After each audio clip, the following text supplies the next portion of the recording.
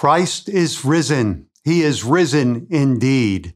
It is hard to believe that it has been a year since we had our first virtual Easter. I was hoping then it would be our last virtual message for Easter and that things would get back to normal within a year. But alas, that is not the case. And here we are again. Now, I want us to look today at the story of Easter from the Gospel of Luke. There we see an encouragement for times that aren't back to normal, for times that leave us longing. And so let's look to that text. We'll begin in Luke chapter 23 and verse 55, and we'll read through 24 verse 12, and then we'll be picking up again in verse 36. Listen as I read the word of God. The women who had come with him from Galilee followed and saw the tomb and how his body was laid.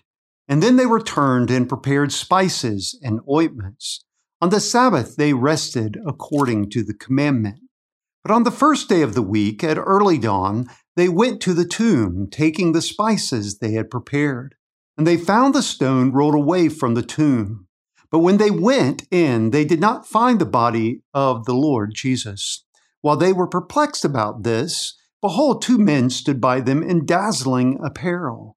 And as they were frightened and bowed their faces to the ground, the men said to them, "Why do you seek the living among the dead? He is not here, but has risen. Remember how he told you, while he was still in Galilee, that the Son of Man must be delivered into the hands of sinful men and be crucified, and on the third day rise."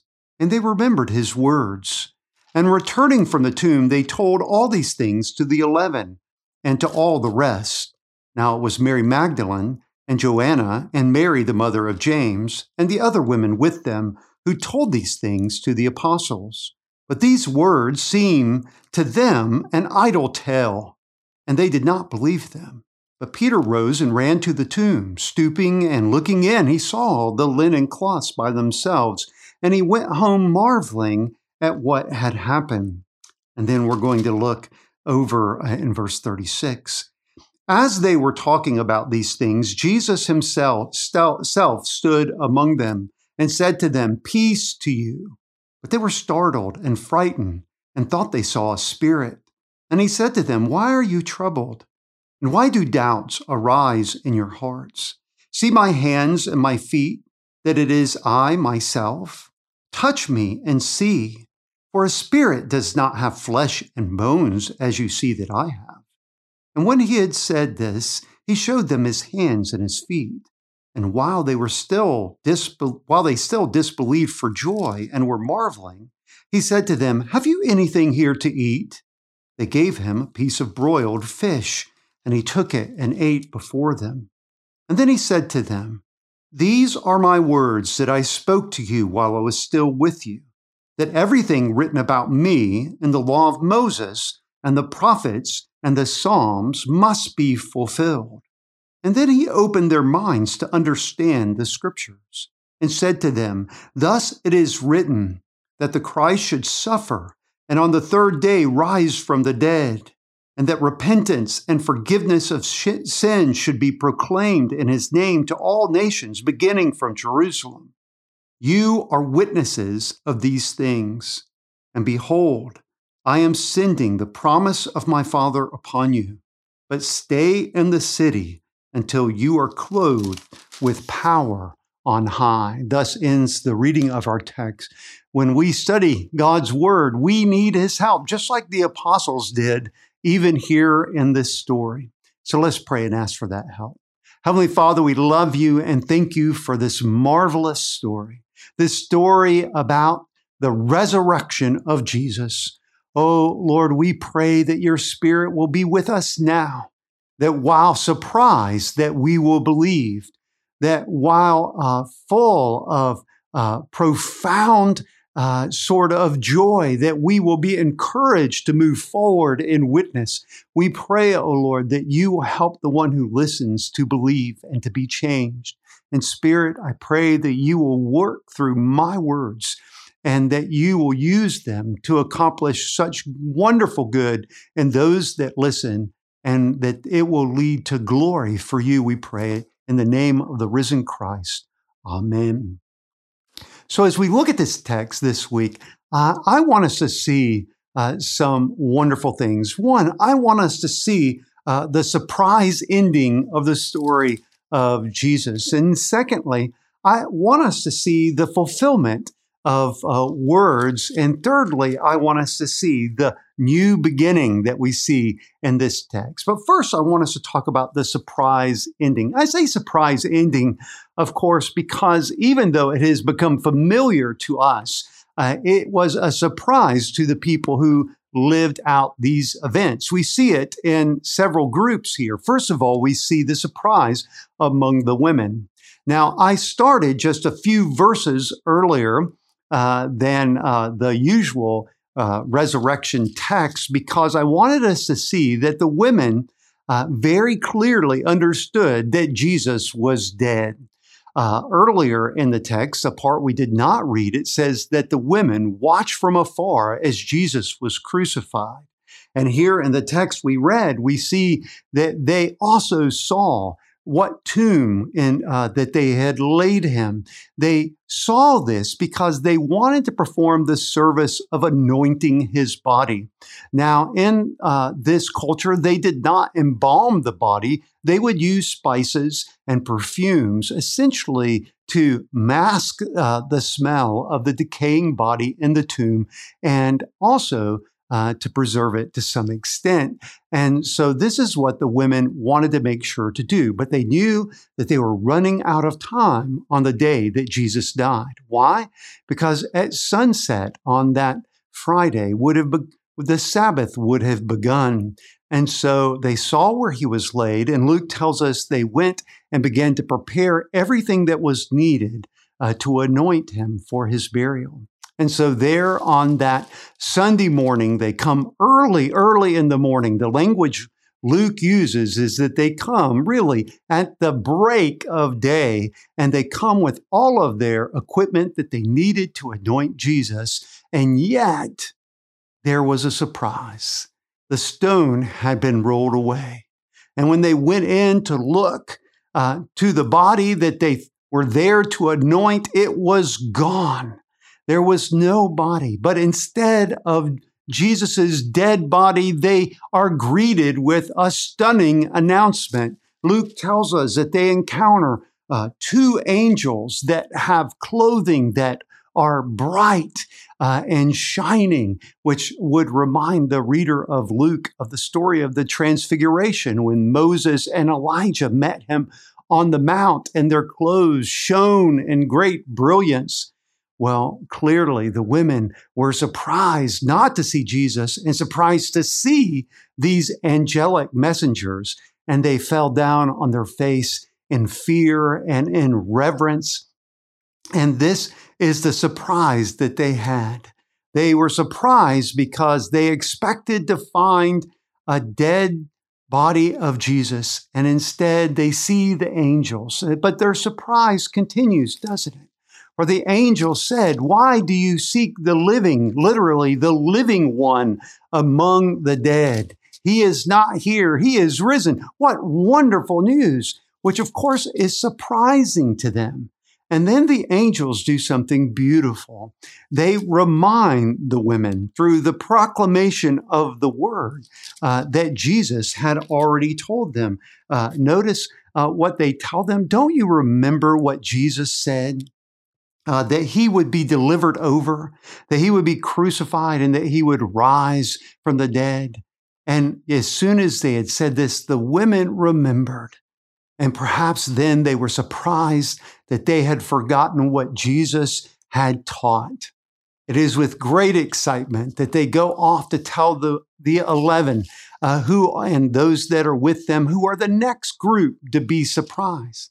The women come and tell them this amazing story, that the tomb was empty, that instead of Jesus's dead body, they found the angels that proclaimed that he had been raised from the dead.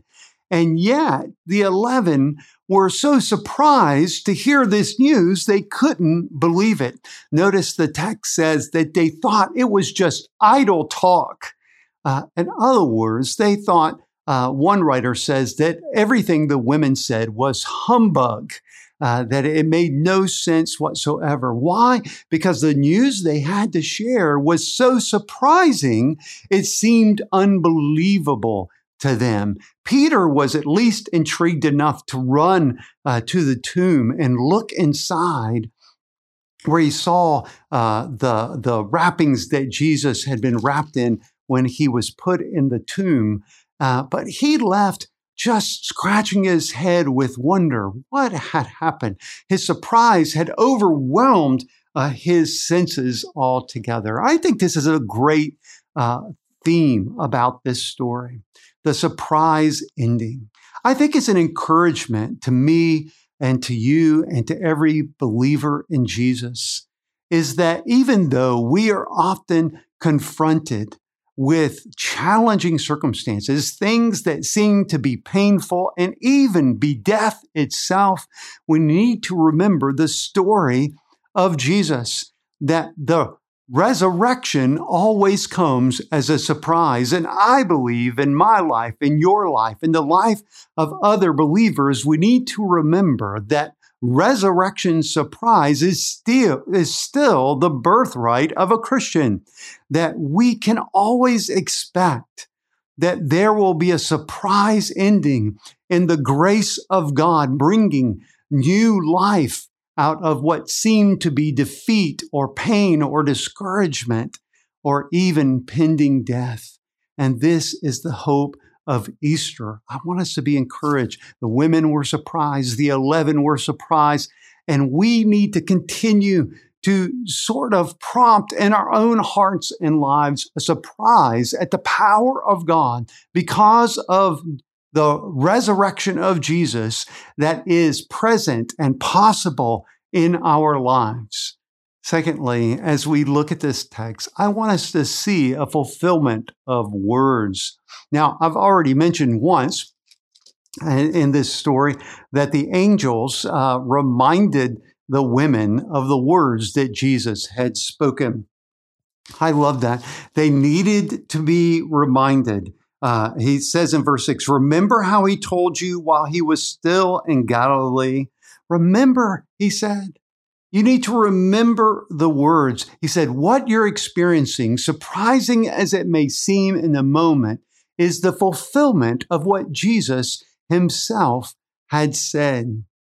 As a matter of fact, later in this text that we read, you see that Jesus himself wants to share with the apostles that while this may be an emotionally overwhelming experience, they need to remember that it is a fulfillment of what he had said before.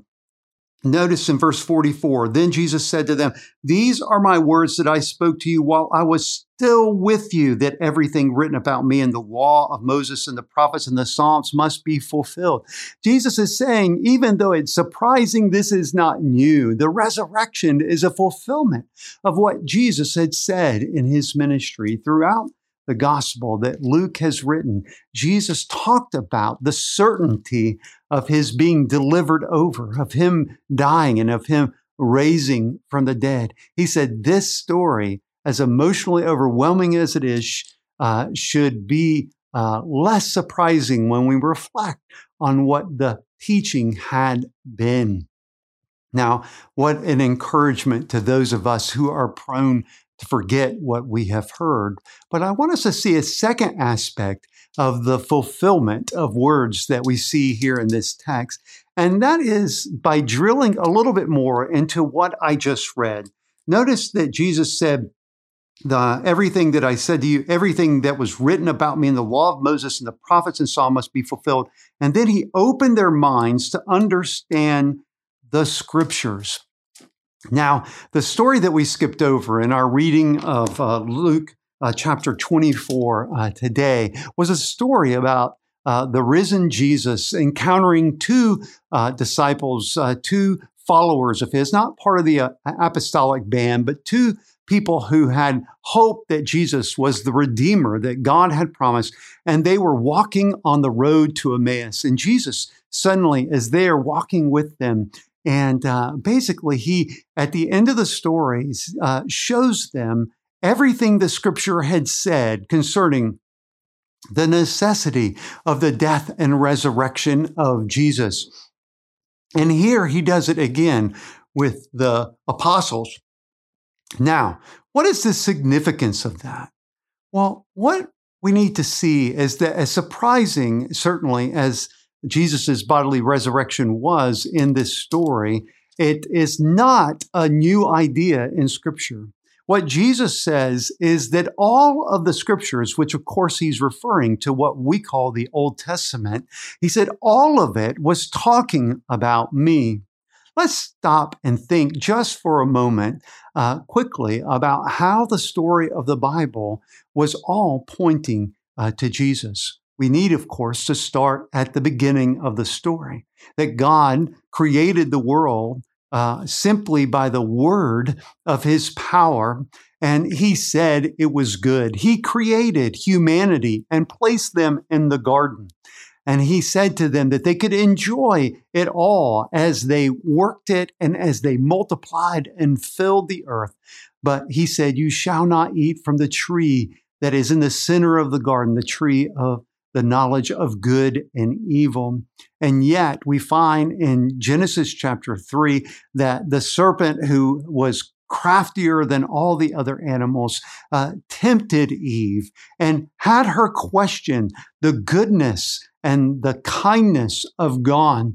And in addition, caused her to believe that if she ate from that forbidden tree, that she would become wise and that she would be like God rather than simply having to be a creature who obeys God. And she actually succumbed to this temptation and ate of the fruit and gave it to Adam, and he ate of the fruit, and their eyes were open and they realized what? That they were naked. This is how sin came into the world.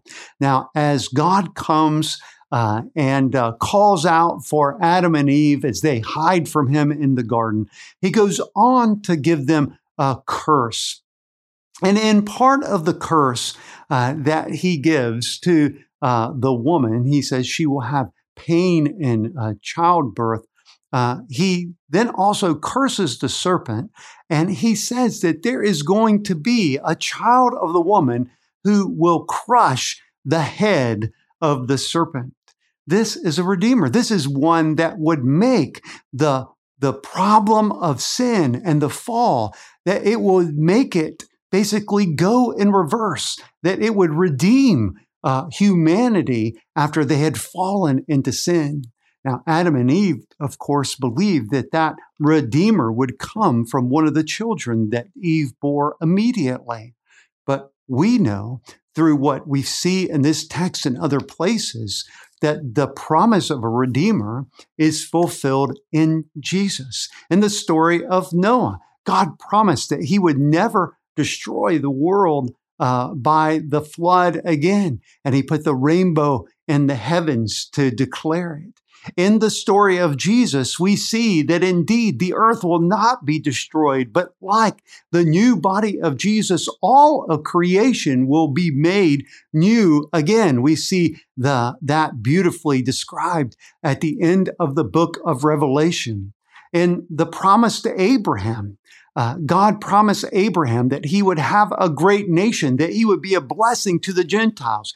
Even in this story here, we see that because of the resurrection of the dead, that good news can be proclaimed to all peoples, not just Jewish peoples, that they can have their sins forgiven if they repent in Christ and turn to him for forgiveness of sins. When we look at the story of Moses, the predominant theme is Exodus, a delivery from slavery into freedom and into a promised land. It all was pointing and talking about Jesus, who is the one who takes us from a slavery to sin to a deliverance not only now in Christ and our union with him, but for eternity with him in the new heavens and the new earth. And of course, as we get into the prophets, there is the promise of a new covenant, one that would be written on our hearts, one in which the Spirit would teach us. And Jesus says, because of me, in me, you see this fulfilled. Because through Christ, the resurrected Christ, his Spirit will now be given to change the hearts of men, women, and children. Praise God. And this is just me covering the highlights in many ways. Jesus is what the whole Bible is pointing toward, what the whole Old Testament is anticipating, and what the whole New Testament explains. And this is what he is saying. Isn't that astounding? As we come to this Easter Sunday, let us remember that Easter is the fulfillment of all that God has ever said, all that has ever been written. And it helps us as we read any portion of Scripture to ask the question, what does this tell us about Jesus? Because Jesus said it all was talking about him. What a great encouragement as we look at this text. But thirdly, I want us to see the new beginning. Now, I've already referred to it in many ways, but the resurrection story here is the beginning of a new age. And you say, what kind of age? Let's call it a resurrection age. It is the age in which reality and all of the fallenness that had come into it because of sin would be reversed. We see it here in the story of the resurrection in the body of Jesus himself. For what kind of body does Jesus have?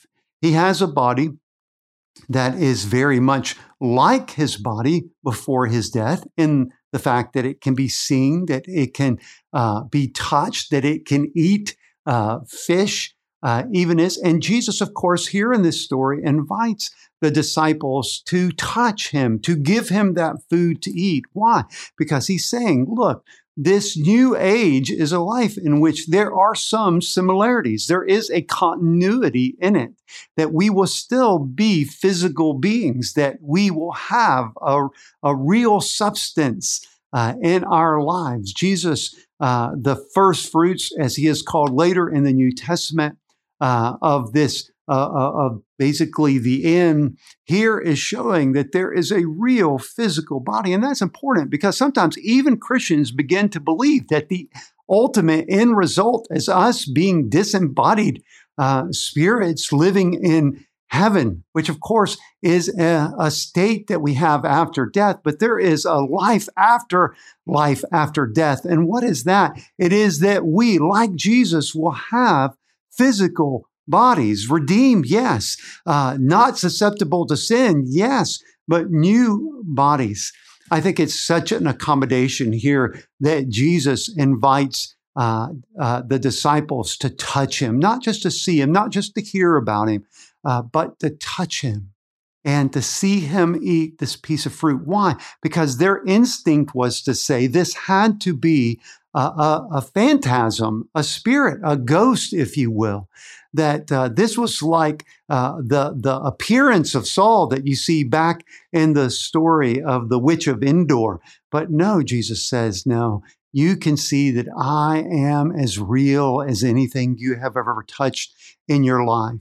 I was reading one writer, Dr. Williams from Covenant Seminary, and he made the comment that often people give Thomas a hard time because he said he wouldn't believe unless he touched the nail prints in Jesus's hands and feet and put his hand into his side where the spear had been thrust. And people say, oh, he's so doubting. But Dr. Williams points out that, in fact, we should celebrate this because Thomas was no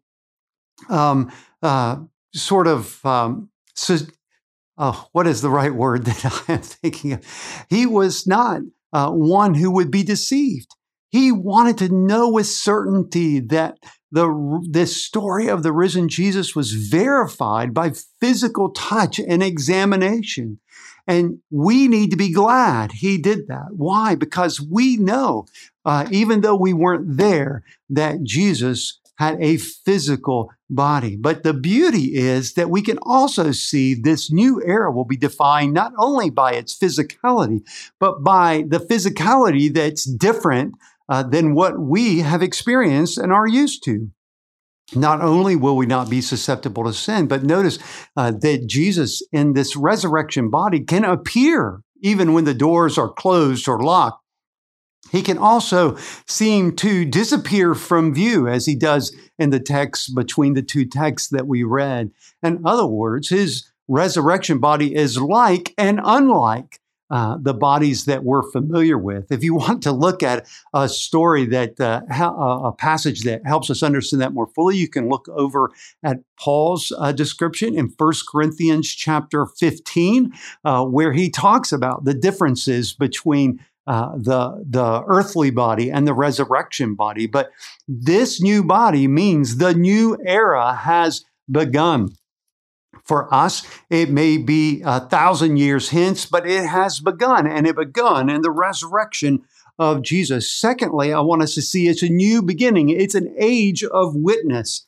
Notice what Jesus says to these apostles that are there gathered and those that are around them. He said, I've told you the story. I've told you about the fulfillment, not only of my own words, but of everything that the scripture has said. He says, you are my witnesses of these things. And what should they? A witness is someone who can say, yes, this is true. Yes, this has happened. And how do they do that? They do it to all nations, it says. Isn't that a great truth? That it is an age of witness. It is an age of saying that Jesus has been raised from the dead. So you, fallen person, you, imperfect person, you person who can never please God by your own efforts or your own works, can be in a right and beautifully satisfying relationship with God. How? By recognizing our need of Him, recognizing our sin. He says that we are going to proclaim forgiveness, repentance, and forgiveness of sins. They are to proclaim in this new age that anyone who hears the story of Jesus and recognizes that they are in need of God's grace and forgiveness because of their sin can receive forgiveness in Jesus. They repent in Jesus. They believe in Jesus, and they become one with Jesus through faith. What great news. And it is all the nations that includes. But here we see at the very end of the text, the pointer that it will be an age of the Spirit. Notice verse 49, and behold, I am sending the promise of my Father upon you, but stay in the city until you are clothed with power on high. What power on high will they be clothed with? It's the Holy Spirit that Luke writes about in Acts chapter 2 and on. There is the age that we live in, the age where we are not alone in understanding the truths that we read here, even today, or the truths that we study or proclaim in the future, but we are one that are helped in our understanding and enabled in our witness by the Spirit of God Himself. What a beautiful thing. I love the Trinitarian nature of this statement of Jesus. Jesus is saying that you'll be my witness. You'll be the witness of God the Son. You'll be enabled by God the Father, sending God the Holy Spirit to empower you. What great encouragement. That is the age in which we live. You might be listening to this message, participating with us, and you might be thinking, I've heard this story, and I would like to believe it. How can I believe it? You can believe it through the power of the Spirit, enabling you to believe, just as Jesus opened the minds of His apostles to understand how everything in Scripture was pointing to Him. The Spirit can enable you to understand the truth about Jesus, so that the truth about your sin, the truth about His grace, that you might believe in Him. If you're a believer in Jesus, I want us to recognize that it still takes for a believer the power of the Spirit for us to understand his scriptures, which is why we pray when we study them. It still takes his Spirit to be able to be a witness for Jesus here in this world. It still takes the Spirit to change the heart of men, women, and children. And so we need to always be in reliance upon his Spirit in these things. Lastly, I want us to see that the resurrection brings in an age of confident hope.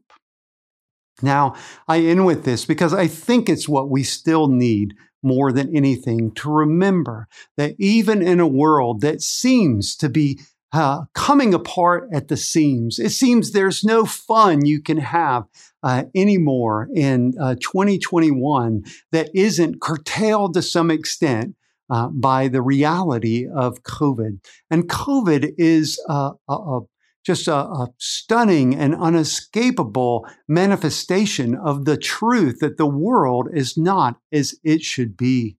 Perhaps in your life, there is a relationship that is broken, and you say, that's not the way it's supposed to be.